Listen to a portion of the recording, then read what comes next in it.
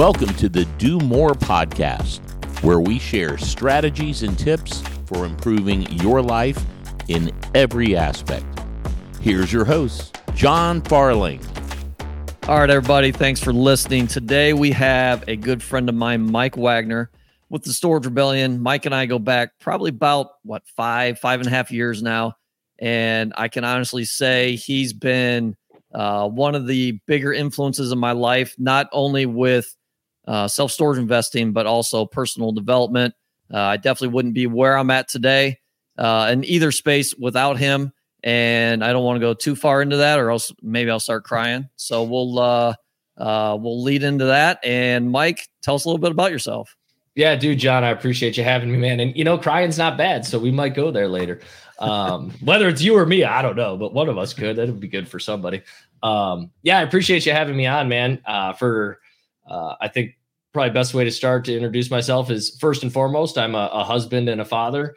My beautiful wife, Melanie, has blessed me with 4 kids, the fourth most recently 4 and a half weeks ago. And my oldest, William, is 10, Lucy is 8, Emma's 4, and we just welcomed Jack. He's 4 weeks old. And they are the reason why I do everything.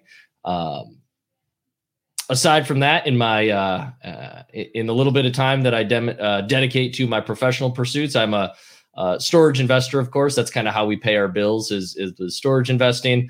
And because of the freedom that investing has kind of offered us, as you know, John, your audience likely doesn't, though. I started an education company about 4 years ago or so, where we teach other people how to invest in storage. The way we describe that is we say that we teach people how to use ordinary garages to create an extraordinary life. Yeah, it's awesome. So I thought you were going to keep going. Sorry.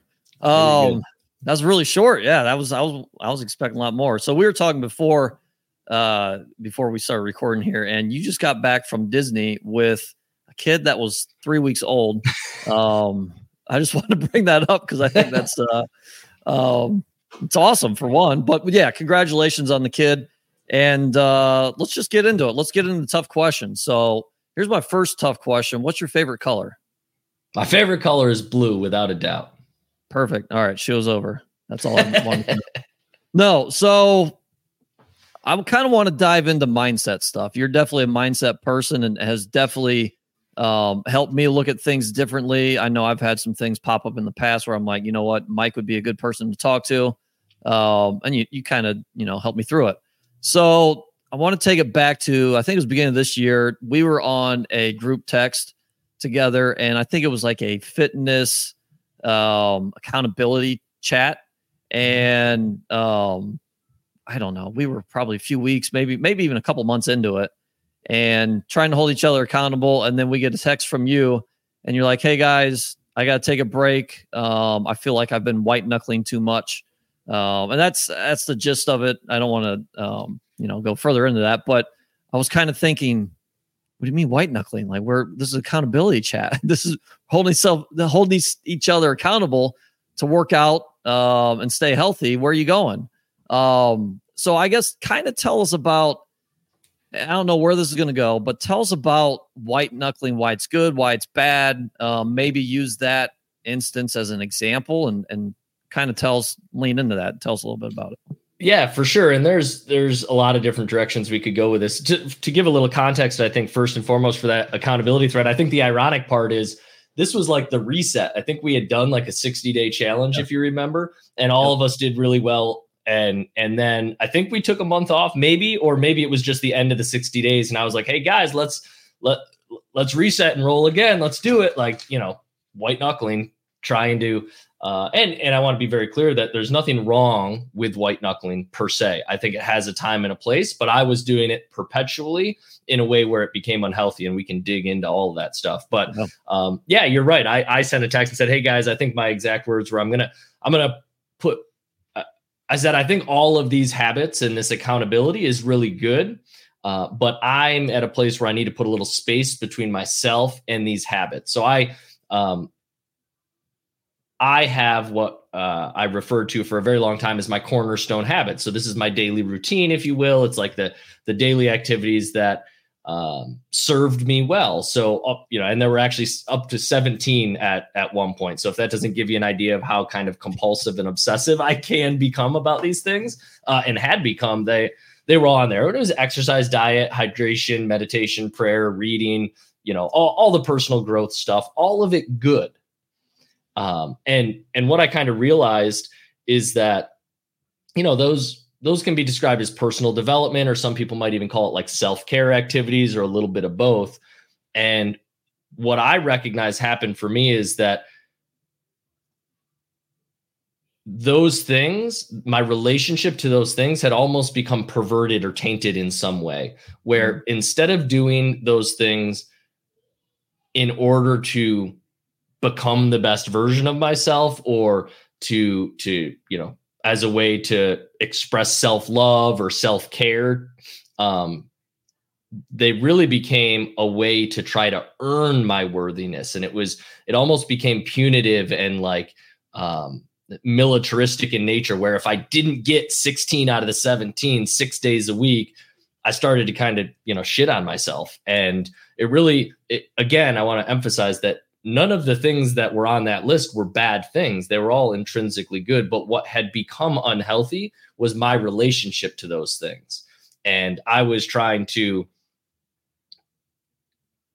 complete enough of them almost as a way to cover up feelings of, inadequacy or shame or whatever. And so it was me trying to white knuckle my way to wellness. And, this isn't the first time I've done that in my life. And I think we all kind of ebb and flow where we get over involved or attached to something. And then we kind of, have to ride back down the backside of that wave. And there's always, I know you've talked on your podcast before about balance, or how there really is no such thing as balance, right? It's just an ideal concept, but we're always a little out of balance. But I found myself riding that wave to the very far extremes. And that's when I decided, hey, I got to put a little bit of space between myself and these habits. And I think what I said to you guys was, I'm still going to do most of them most days. I'm just not going to keep score anymore. Yep. So is that, so we say white knuckling, is that in a way, and I'm not at all labeling you, but this is, the society we live in, is that kind of OCD? Well, there's a little bit of that for sure. And maybe it'll be helpful if I explain, just for context, kind of how I view white knuckling. I think white knuckling can be a healthy thing. And I'll use a personal example, right? So I used to self-medicate with alcohol. I haven't had a drink in a little over 5 years, I think, give or take. And my relationship to alcohol as many people who have struggled with alcohol won't say I'm recovered. They're always recovering. Mm-hmm. And I'm not criticizing or judging that. It's just not something I subscribe to. I do not have an alcohol problem. I actually now fully understand that I never had an alcohol problem. I had other problems, and alcohol was my best attempt at a solution. Right. But pertinent to this conversation, the reason I bring that up is because when I decided, hey, something's got to change. I don't, this drinking thing, hey, it's still fun sometimes, but it's not a net positive in my life anymore. Sure, it takes the edge off after a long day of work. And I wasn't a raging alcoholic throwing my wife through, second story windows or anything like that. In fact, when I told her I was going to stop drinking, she's like, why? You don't have a problem. And I was like, not externally. You're right. I don't. But if you knew what I was feeling inside, you'd understand. And I'm just not going, I don't want to do that to myself anymore. And so in those early days, I did have to exert energy and discipline and resist the urge to go out with some buddies and have a beer or two.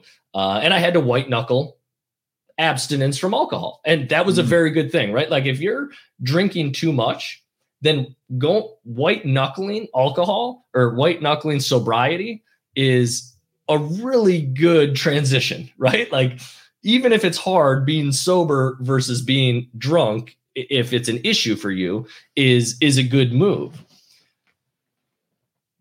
But what I also understand is I've got this concept. I'm not going to pretend I made it up, but the way I describe it is that white knuckling was mastery of the alcohol problem, right? It was another problem that I used alcohol to treat, but it resolved that issue. I was no longer drinking, so a lot of those conflicts internally were gone, and it was good. But I was still what I would describe as I hadn't yet mastered the inverse evil. So alcoholism, drinking too much, was evil.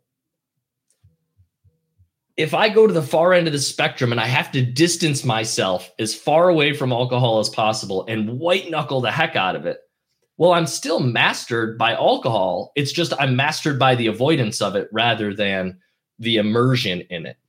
And so what I've been able to do over the last 5 years through a lot of deep internal work is, sure, yes, initially we white knuckle and bring ourselves way over here. And in time, I found the way to come back to center, where now my relationship to alcohol is one of neutrality. Like, I don't care if we go to the bar and you're having a drink and you got to go take a pee, I'll hold your beer for you. I don't like that. That doesn't bother me the way it bothers a lot of alcoholics. And again, there's no criticism or judgment here. It's just I think a helpful way to think about our relationship to the things, because the truth is somebody who white knuckles sobriety still has an unhealthy relationship with alcohol. Whereas I found a way to come back to center, and this alcohol example is just one example. The same is true for things that most people would say are good, right? Alcohol is, it's I don't know, controversial in many ways, because a lot of people say, well, it's not bad for you. It's like, well, it's kind of a poison. And yes, in moderation, it's not going to kill you overnight, but it's definitely like you're ingesting a poison. And if that's your choice, you're doing it, it's fine. But there are other things that most people would say undeniably are healthy, like exercise.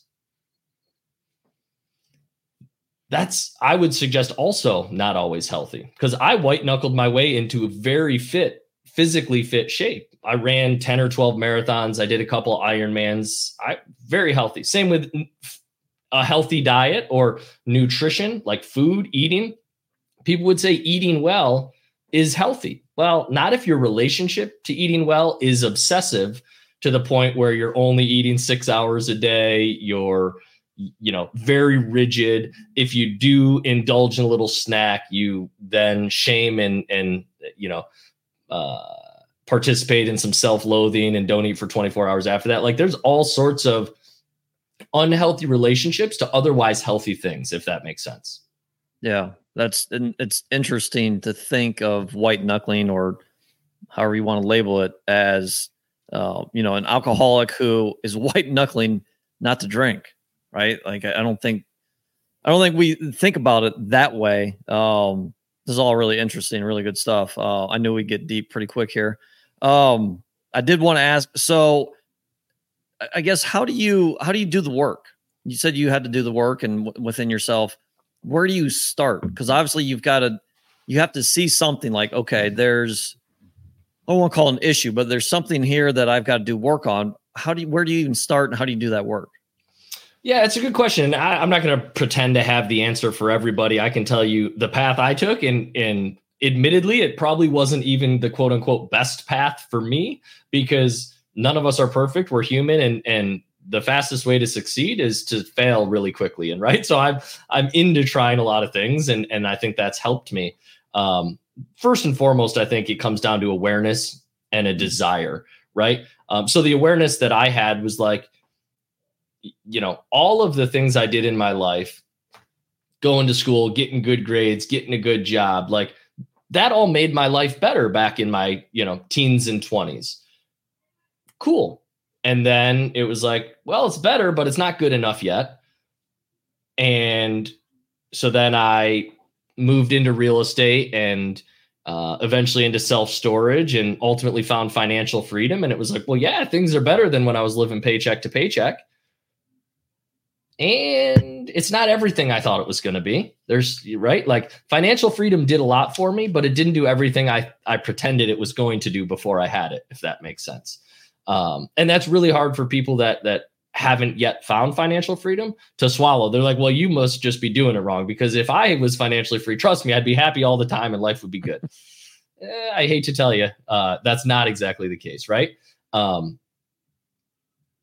And, so then the next iteration was moving into the coaching space. And it's something I genuinely love to do.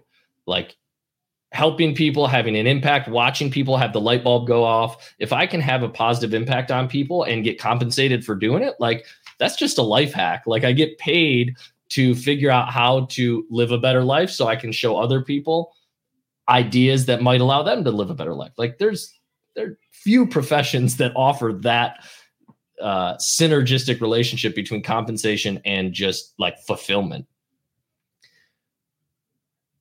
Again, here's the same thing. It's not about the thing, whether it's good or bad. It's about the relationship. Helping people. One of my goals was to help 40 people become millionaires through storage. Well, that's great and noble.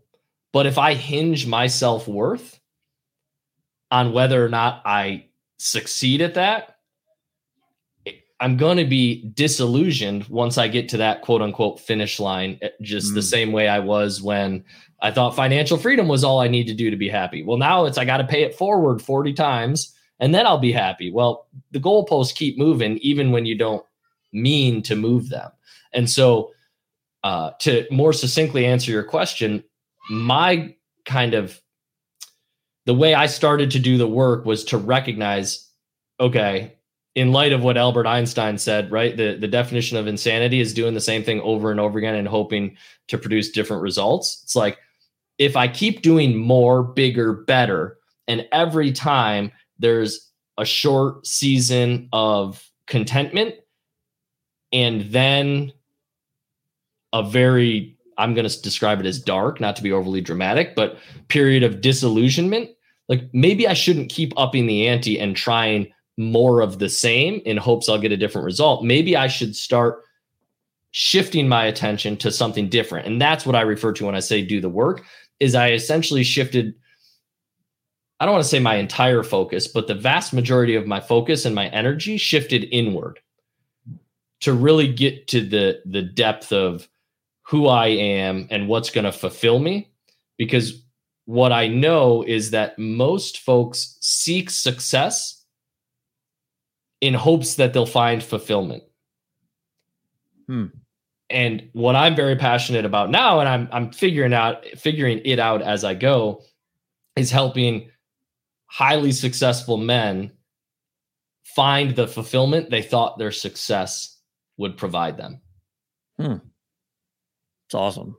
I probably got like 17 questions. So do you still, you talked about goals, and they could be not goals, but the goal posts. Well, one, do you think if you wouldn't have become financially free, that you would have gotten here personally?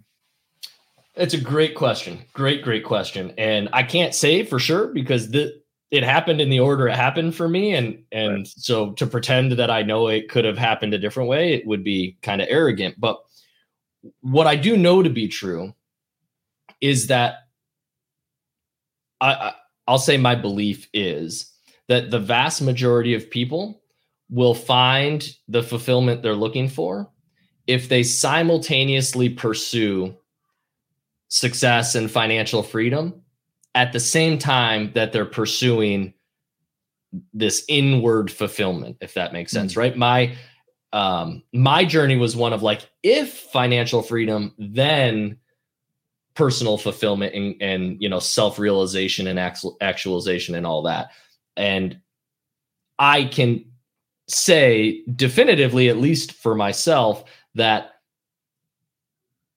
my outward pursuits of success, whether it was financial freedom, impacting other people, finishing marathons, getting to Boston, then moving to triathlons, like whatever it was, my outward success required energy. And that was energy that I couldn't deploy inward.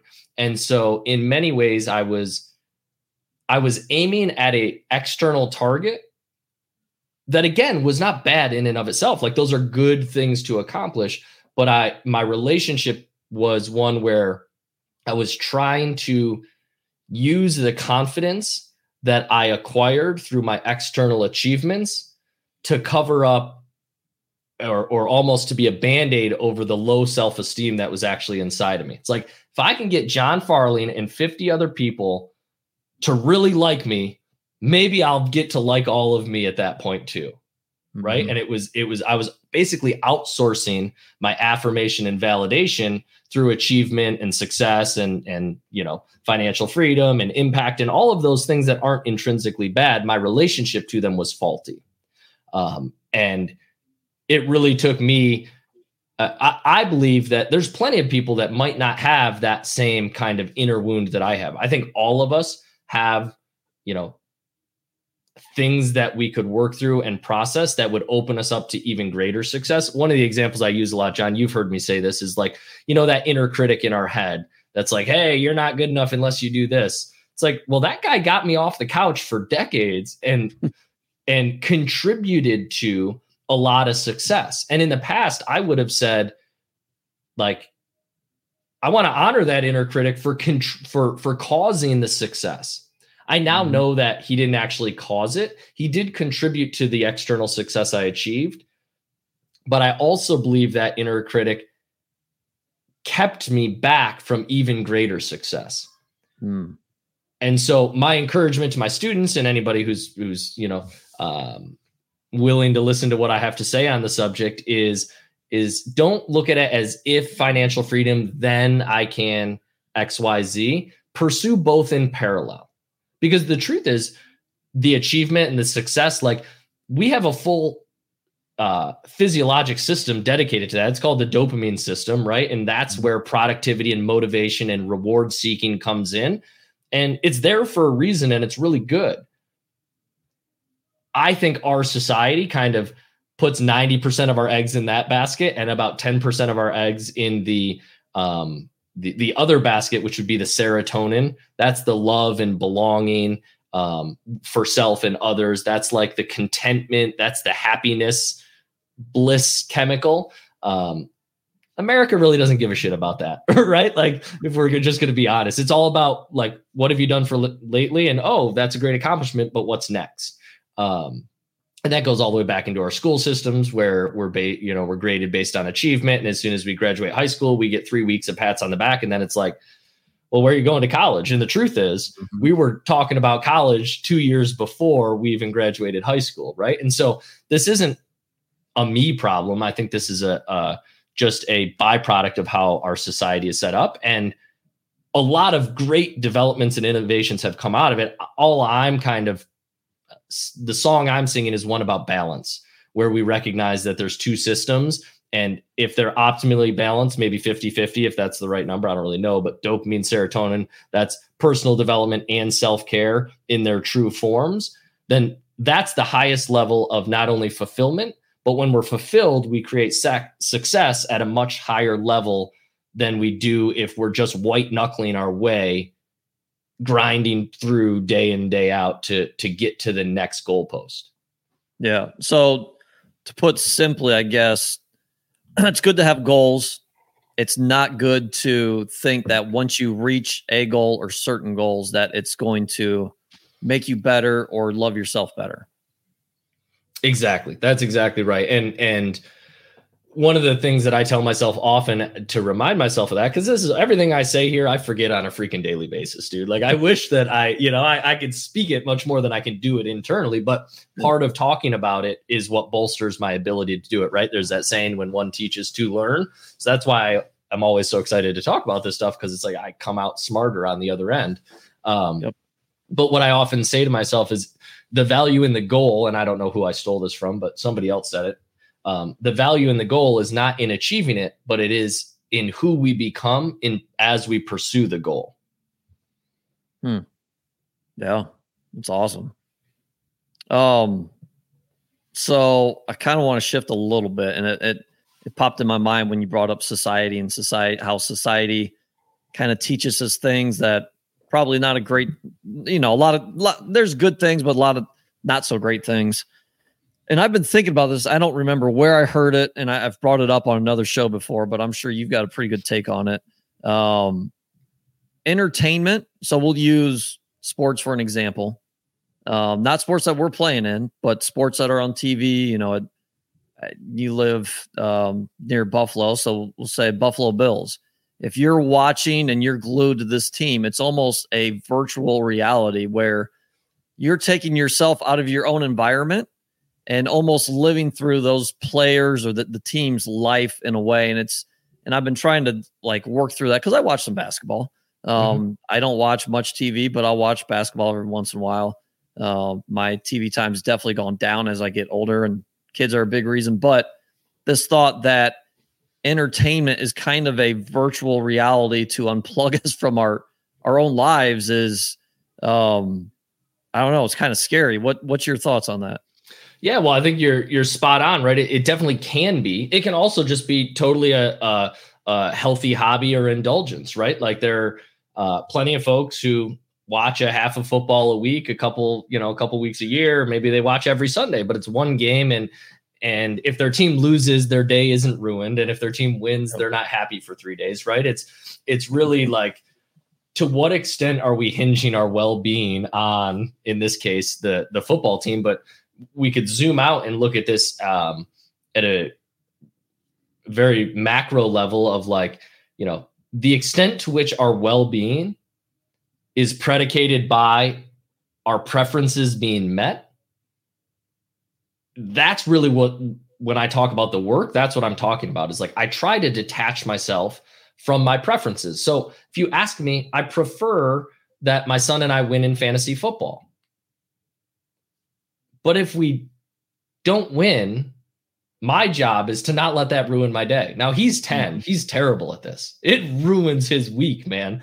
And it's really an interesting dynamic, especially for my son and I, speaking personally, because I was an addict to just about anything you could be addicted to. I've been addicted to it. I'll just be honest with you.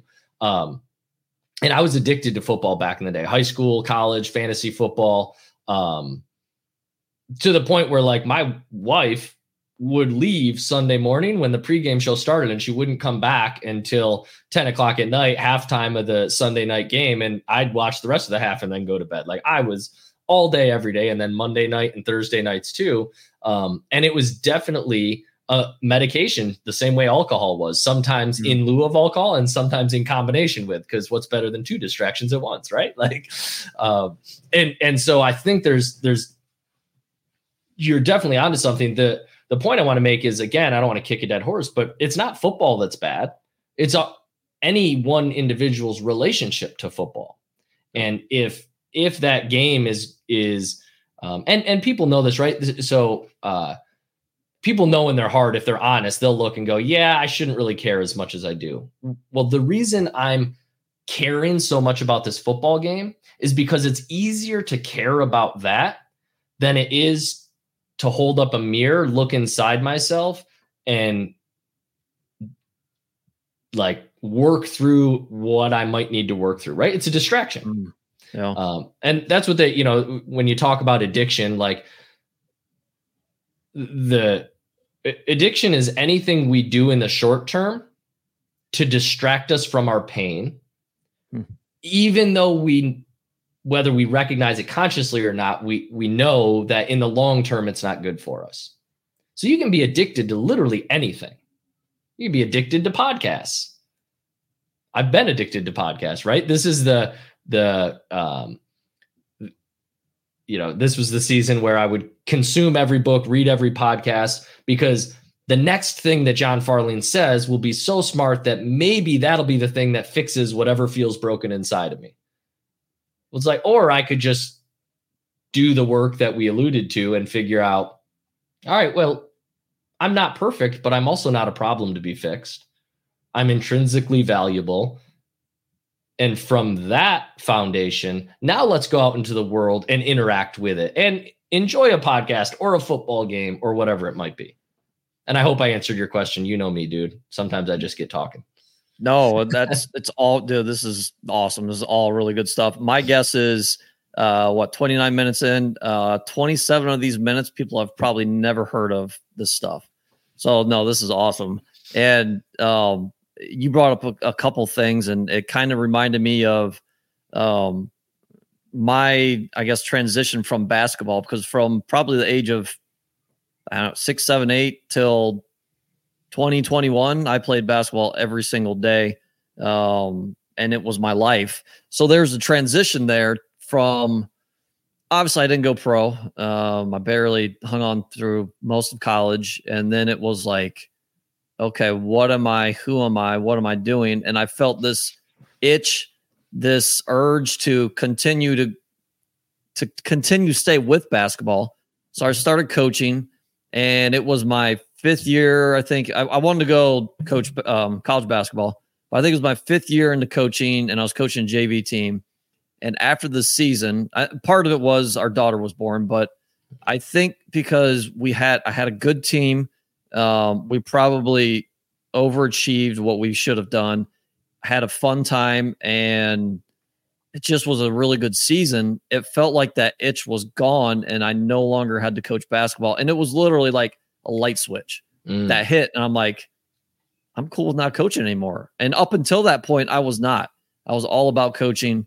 So maybe I don't know where I'm going with this, but I wanted to share that. And maybe let's talk a little bit about identity. How does that, how do we, and you talked about it too, right? You were watching football and drinking, and that was probably part of your identity. How do we grasp onto it and be like, okay, I am hanging on to a bad identity, bad piece of myself here. I need to let go. This is not me. Yeah, it's a great question. So, and identity is a very complex concept, obviously. And there's kind of two ways to look at it. One is to acknowledge that, we all have an identity, right? And yours was as a basketball player, and then a basketball coach. And then you got to the point where it didn't need to be that, but you transitioned into real estate and self-storage, and now you've likely adopted some of that as part of your identity. And there's lots of really healthy aspects to doing that. I was a smoker and a drinker and a partier, and I definitely hinged my identity on the guy who could only 160 pounds, but I could drink as much as my 300-pound buddy. You watch, like, we'll have a good time.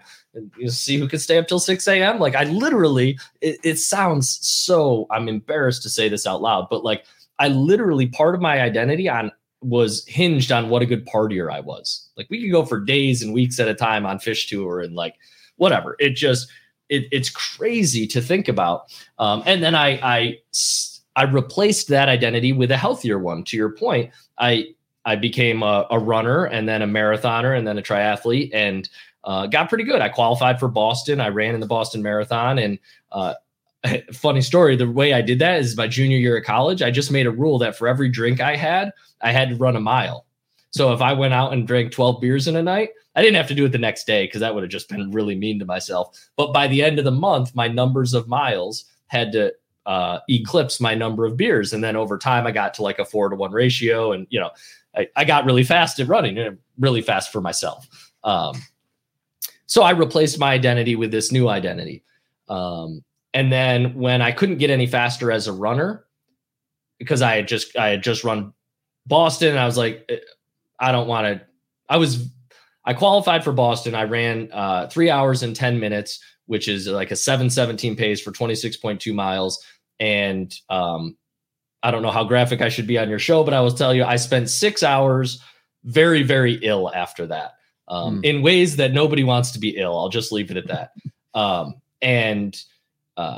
So I kind of recognized, well, that's probably not good for me. I can't keep pushing that limit. But I also can't just toss this identity away. I've got to have something to hinge my value on, because it's not rooted inside of me. I need something externally to hinge it on. And so I picked up triathlons. It's like, well, if I run and swim and I can extend, now I can go for 12 hours and it doesn't beat myself up as this 3-hour marathon does. And so there's all of that I wanted to share, because I think it offers a context that I can share this concept that hopefully will be valuable for the listeners. I like to think of the identity, and this comes from Richard Rohr. The identity is the container, right? It's the container that we build up to create safety and security in. So it's our ego for lack of it. And I don't mean ego like as a bad thing. It's just like, this is my identity. This is who I am. This is how the world sees me. This is how I see myself within the world. Here's this container. And I swapped my partying container for a health fitness container. And that was a good transition. No one would argue with that. That was healthy for me, for sure. But it was still just an empty container. Mm-hmm. And if all anyone ever does is swap out their container for the next one, for the next one, for the next one, they've never filled the container. And that's where this inward work that I talked about comes into play. The only reason to have a container is, one, to protect ourselves when we are young and insecure and we need that protection. But as we grow and mature into the second half of our life, the calling is to, okay, take that container that you have and start filling it with something of more substance, right? Now, here's the critical thing. That doesn't mean that, like, because what'll happen is, myself included, you'll if you start to wrap your head around this concept, you're like, oh yeah, it's the inward stuff, that's all that matters. And those people that are worried about their container, they're not as good as me. They're not as evolved. They're not enlightened. It's like, well, no, because you can't fill an uncontainer. You need a container in order to fill it. The challenge is, if all you ever do is build the container, and this is where you see midlife crises come in, mm-hmm. right? Somebody builds a container, they have this identity, then they hit middle age, usually 40 to 45 years old, and they're like, oh, this didn't fill me the way I wanted it to. So instead of trying to fill the container and doing the hard internal work, they're like, well, let me go get a Corvette and a hotter wife, or just a chick on the side, or whatever it is, right? Like whatever that stereotypical midlife crisis is. And they basically swap out their old container for a new one and wonder why it doesn't fill them up either. Well, because you're focused on building the container instead of filling it. Wow. And I think the last piece I should add is, it's not like one and then the other. Same concept that we mentioned before. It's not if this, then that.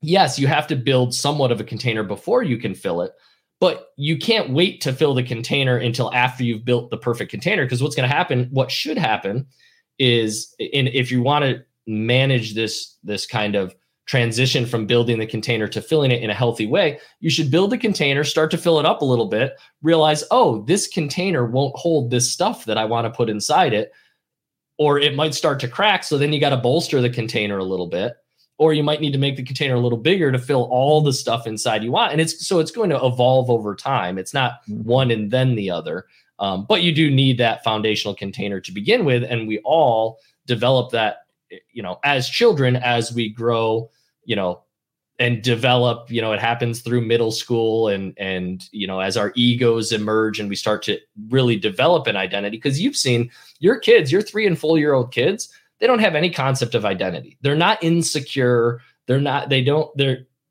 just them. Nope. But it's society, again, going back to what we talked about, the pressures of society that cause us to need to protect ourselves. Sometimes that protection is, just as you said, it's an over association with a football team that's external to us. And we hinge all our well-being on that team because it's easier than looking at our own container and what may or may not be inside it yet, and kind of doing the work to fill it. Yeah, that's a really, really good analogy. Which I think paints that picture pretty clear too. So as you were talking, it kind of reminded me that you're super competitive dude, right? We could call it white knuckling, a little bit OCD, maybe some addiction, however you want to label it. You're super competitive dude. And I think that's probably why I'm also drawn to you too. And maybe that's why we get along for other reasons too. But how do you, because I've found, and as we get older, we find ways to kind of, I don't want to say control it, but have the competitiveness come out at times and then put it away. Mm-hmm. How do you, for lack of a better way of describing it, how do you control it? Yeah, it's a good question. And I like that you said, for lack of a better way to describe it, because I'm not a huge fan of the word control.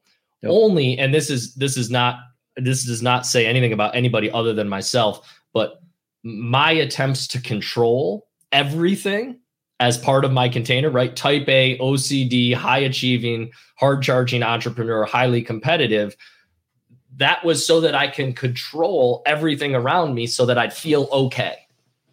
And the evolution I've been going through recently is one where I'm relinquishing control and I'm surrendering.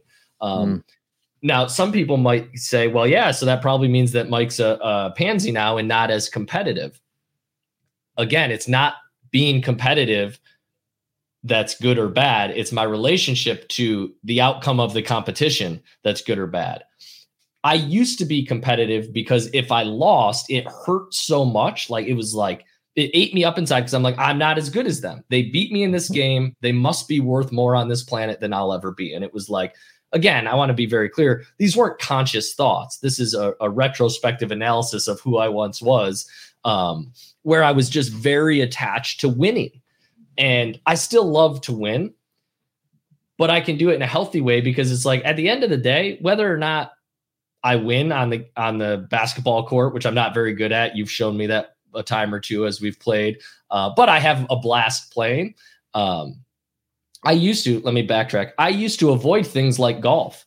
And I literally said out loud, I don't want to do anything that I can't be the best at. And I'm not willing to golf enough to be the best at it. So I'm just not going to do it. It's like, well, how many fun rounds of golf did I miss out on simply because I was over attached to winning at golf? Right. And so there's a point where my competitive nature can get in the way of where it doesn't serve me. And so that's what I try to be really conscious of now is like, when I can harness my competitive nature to serve me well, to allow me to enjoy the pursuit of excellence, awesome. And sometimes I'm going to, let the pendulum swing a little too far, and then I'll realize, oh, I'm getting a little caught up here. It's not that important whether I win or lose. I'm still going to try my best, obviously, because not everybody gets a trophy, but I'm okay if I don't get a trophy every game. Yeah. Yeah. So you're saying you're a golfer now? No, I'm not a golfer. That's all I got out of that. I would be willing to golf. Okay. It's fun. My best man at my wedding gave me a set of clubs for my wedding present. Well, for Melanie and I's wedding present. And on the note, he's like, Melanie, I know this doesn't seem like it's for you, but trust me, it is. She still hasn't forgiven him. She's like, that was not for me. Yeah. Where are those? Those are what, 12, 15 years old? Yeah, 15 years old. And I probably got rid of them 8 years ago, which was probably 4 years after I played my last round of golf. I don't think I've swung a golf club in 12 years. Well, sounds like you're open to it, so we'll get you out there. And golf is a good analogy for life because you cannot go out there thinking, one, that you're going to beat the game, or you're playing against somebody else, right? And it's hard not to because you're keeping score, and that's what makes it fun. But I would never play golf again if I was out there trying to win because I don't think I've ever won. You never win at golf, right? It's one of those games. Yeah. You brought up conscious thoughts, and I know on one of my posts that you said something about how to overcome subconscious limitations. Let's go there. First of all, what are subconscious limitations? And then how do you overcome those? Yeah. So great question. Hopefully you have 6 out. I must have really good questions because you said that like 12 times now. Well, you do, man. And it's also full disclosure. This doesn't take away the fact that they are great questions. It also gives me about 7 seconds to start to formulate my answer so that I can share it with you. But it really is a great question. And what I would say is this. So one of the things I say often is that what I learned about myself is that my conscious understanding of things isn't enough to overcome my subconscious limitations. Right. And, this can start to sound a little hippie. It's like, your consciousness. What's that? You're too late. Yeah. We're good though. Yeah. It's all very hippie. And if people are watching, they can see my long hair. But we talk about consciousness and expanding our consciousness and our subconscious. And it's like, it's a little out there. But the truth is those are just words. And we could use other words like expanding your consciousness. Another way to say that is learn more about yourself or learn more in general about anything, right? If you're conscious only of yourself, then you can expand your consciousness by being aware also of John and how he feels, right? So with that disclaimer placed out there, my conscious understanding of an example, right? I'll use an example. Say, I don't know, call it 4 or 5 years ago after I quit drinking. I started to really embrace this idea intellectually that my worth is God-given and it's not dependent on my marathon times, my triathlon times, how many millions of dollars I have, how little I work, right? Because for a while, John, I was like, I'm only working 10 to 12 hours a week for the next 18 months. And I did it, and I'm glad I did, and it had some good residual benefits because workaholism was something of my past as well. But at the same time, I hinged my worth. If I worked 20 hours, I was like, I'm a schmuck. I couldn't do it in 12 this week, right? But I started to understand that my worth, intellectually, I understood that my worth wasn't dependent on any of those things, that it was just something intrinsic to myself, God-given worth that no one could take from me. Intellectually, I understood it. But subconsciously, because of experiences from my childhood, there were aspects of me that I just hated. I know it sounds overly dramatic, but not like I didn't have conscious thoughts that, hey, I hate myself, I'm not good enough. Mm-hmm. But I had this biological consequence of trauma that I endured. My father died when I was young. My mom did the absolute best she could. I'm not blaming her for anything. She always has been and always will be my hero. And she wasn't able to provide me with everything I needed to be safe and secure as a kid. And so I literally lived the last 40 years of my life scared out of my mind. I just didn't know it. I was running on fight or flight, adrenaline and cortisol all the time. Again, it contributed to a lot of the success I had. It also created ultimately a dark spot inside of me. And it was the lack of wellness that accumulated inside of me, this kind of anxiety and depression. Occasionally it was like, oh, I just get in a funk and then I'd come out of it, and then a little longer funk and come out of it. And over time it got, more and more clear to me that I wanted to resolve it. And so what I needed to do was start to explore my subconscious. What are the things about my past that I'm not conscious of? I don't want to say that I don't know, because what I now understand is that I always knew this stuff. I just didn't know it intellectually. I knew it biologically, spiritually, and emotionally.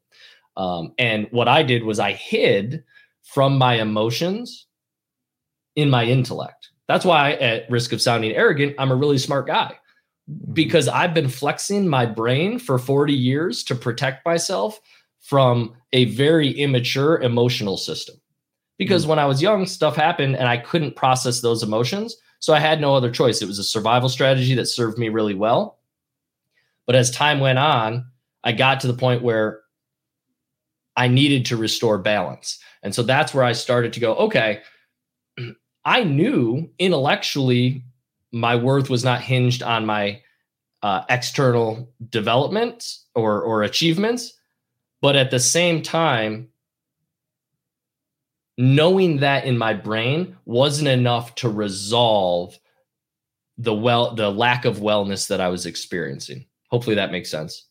It makes complete sense. Yeah, I had a ton of questions and completely lost them, because I mean, while you're talking, I'm kind of doing some self-reflecting too, and it's it's crazy just the things that we've gone through, how they affect us later in life. When do you think? So obviously there's some extrinsic and intrinsic things that you can work on. I know we've talked about, and I know, like, I live in Ohio. During the winter, I get some seasonal depression, right? Mm-hmm. And we've talked about that, just taking vitamins, and that might help. I don't know if you can answer this, but one, when did you start really doing this heavy lifting, personal development on yourself? And then two, how much of it is extrinsic compared to intrinsic? Yeah, it's a great question. So I've been a personal development guy since I got into real estate 15 years ago, right? Or whenever that was, when I buy my first deal, 18 years ago. Goodness, we're old, John. I'm old. So I, personal development, and here's what I want to offer you. This is just kind of coming through me as because of what you shared. intrinsic and extrinsic, I think of those in some ways as the difference between personal development. That's the extrinsic. Like, at least that's how I approached it, is like, let me develop myself into more, better, best versions, the best version of myself. And there's nothing wrong with that. Obviously, we all want to achieve our potential. And I actually think it's a responsibility of ours to achieve our highest potential, because that's what God calls us. You know, it's the idea of stewardship. We're to treat all of the blessings, the resources that we have, as if they're not ours, but they're his. And we're to do as much good as we can with them. That includes our body and our self and our time and our energy and our money and our love and everything. But when we talk about personal development, that for me was extrinsic. And even that became a distraction or something that I, at one point, had an unhealthy relationship with, because essentially what I was trying to do through my own personal development was to kill off all the parts of me that I didn't like. It's like, oh, the drinking, lazy, procrastinating Mike, let's kill him off by developing ourselves personally, kill him off and replace him with somebody else. And then the workaholic Mike, let's kill him off by only working 12 hours a week for 18 months. And, you know, and the critical Mike, the critical voice in his head, let's try to criticize him to go away. It's like, well, you can't judge yourself out of being judgmental, right? Like that's just a non-starter. It's circular logic. You're not going to get to any sort of finish line as if there were one. And so the big transition for me was probably in the last 2 to 3 years, where I shifted. I still believe very, very strongly in the value that personal development offers. But I think if that's where the game ends, we're leaving a lot on the table. And where I've shifted my energy to is personal or self-acceptance. And that's the intrinsic work. So personal development is extrinsic, personal or self-acceptance being intrinsic. And it sounds cheesy, like self-love, like trauma, healing, all of these things. Like, I know personally all of those words I would like cringe at. Is be like, dude, just like, if you're going to talk to that about anybody, make it be your therapist behind closed doors and don't tell anybody else, because that's just weird stuff. Like, healing is for people that can't handle life, right? Like, and I want to be very clear. That's how I used to think. And I'm not proud of it. I'm just saying it as a way to relate to anyone else who might feel that way. I now have an immense amount of compassion for and admiration for people that have the courage to pursue these things. One of the things I say is, like, because the word trauma or healing can make a lot of people cringe if they're honest, and you just like, what's your gut or body reaction when I say, like, you know, I underwent some trauma? If that makes you cringe, that's probably an egoic container protection against some of your own trauma. Like, the more those words bug you, the more you could probably benefit from walking this journey. And again, it's not for everybody. And it shouldn't be. I'm not suggesting that anyone who doesn't decide to do this kind of work is any less than people that do. There's no judgment embedded in it. It's just, I'm very passionate about sharing the opportunity, only because the same way I thought a really fast marathon or $1 million or helping 40 people become millionaires was going to fulfill me, I also thought personal development was going to fulfill me. And it wasn't until I realized that it's really self-acceptance,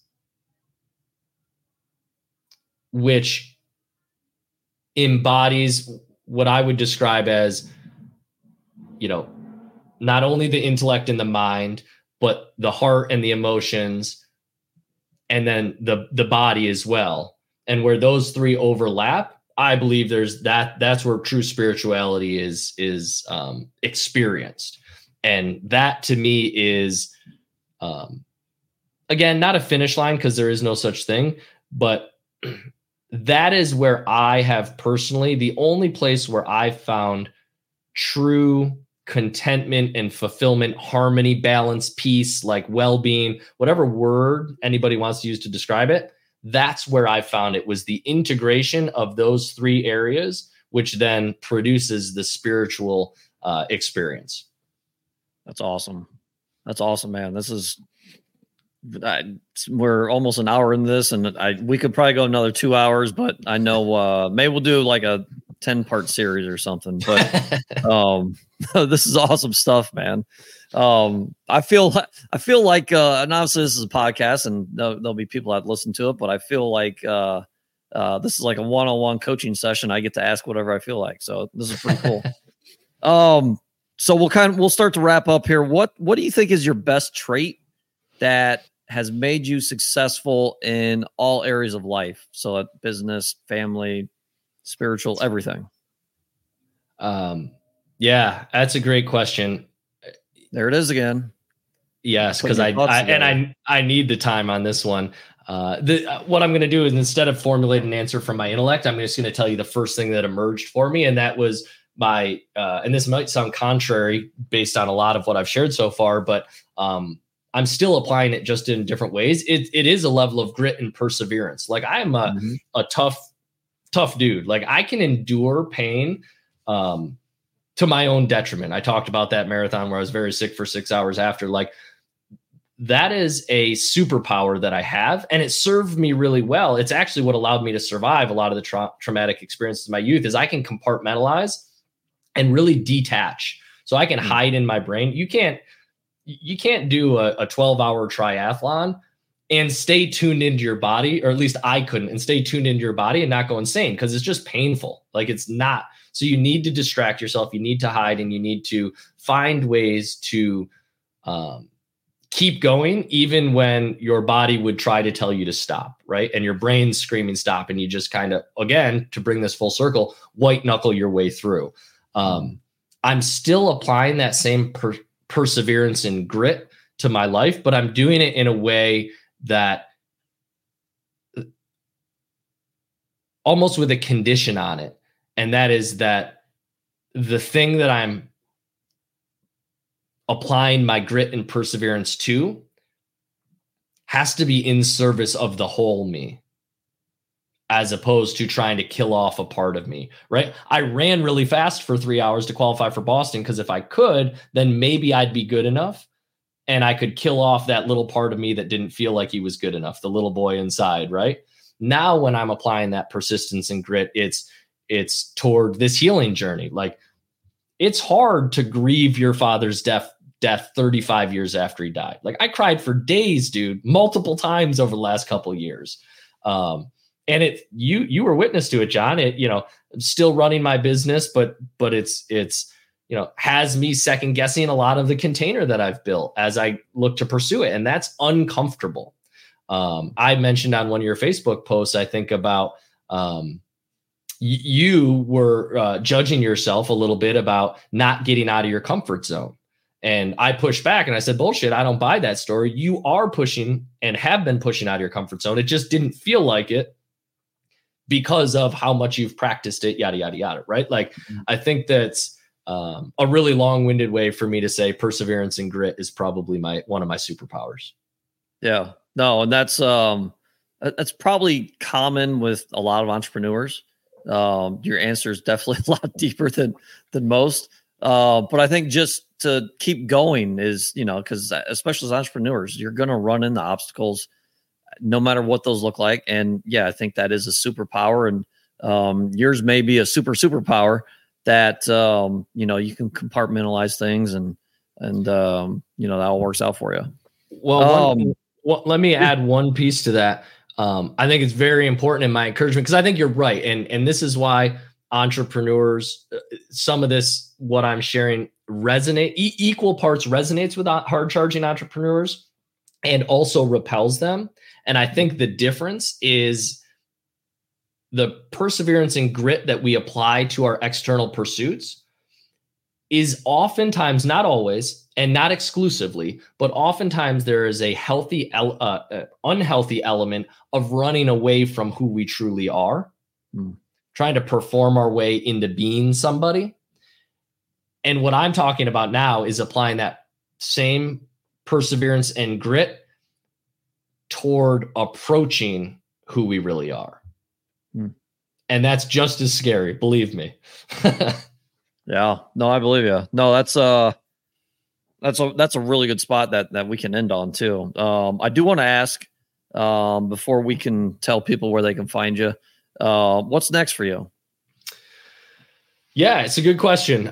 Just had my fourth kid, as we mentioned at the outset of the show. So obviously I believe very highly in life work balance. But I need a certain amount of work to feel fulfilled and fill up that dopamine section. So I'm still going to continue operating the Storage Rebellion. We've got an incredible group of people who meet a couple times a year in real life. And then of course, much more frequently online to talk storage and help people use these ordinary garages to create an extraordinary life. My hope is that by helping them and supporting them to achieve financial freedom, that it gives them the opportunity, if they desire, to do the kind of work that you and I have been talking about, if they want to, and if they need to. And if they don't, then I'm just as happy to help them meet their financial needs, because sometimes that's the only thing that is missing for folks.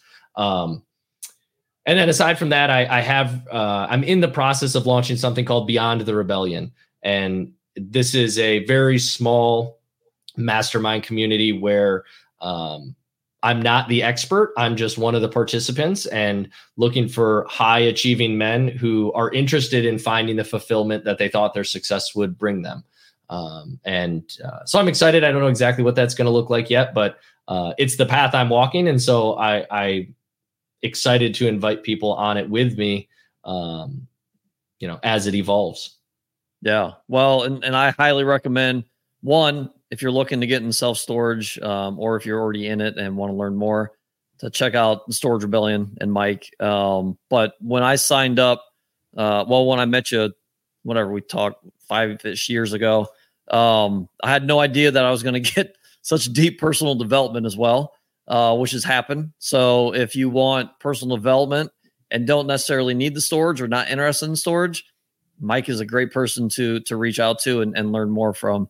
So where can people find you? The storagerebellion.com is probably a good place to go for folks who just want to see what the community is all about. StorageRebels.com is our free community that people can join. There's like a 7-day course. I think there might even be I don't know what else there is, but there's all sorts of free storage content that people can use to explore storage specifically. And then, that's it. That's awesome, man. Awesome. Well, again, thank you so much for coming on. This is going to be a mind-blowing episode for most people. Thanks again. Thanks for listening. We'll see you guys next time. Thanks for following, subscribing, and listening to this episode of the Do More podcast hosted by John Farling. To learn more or ask questions, go to l4investing.com.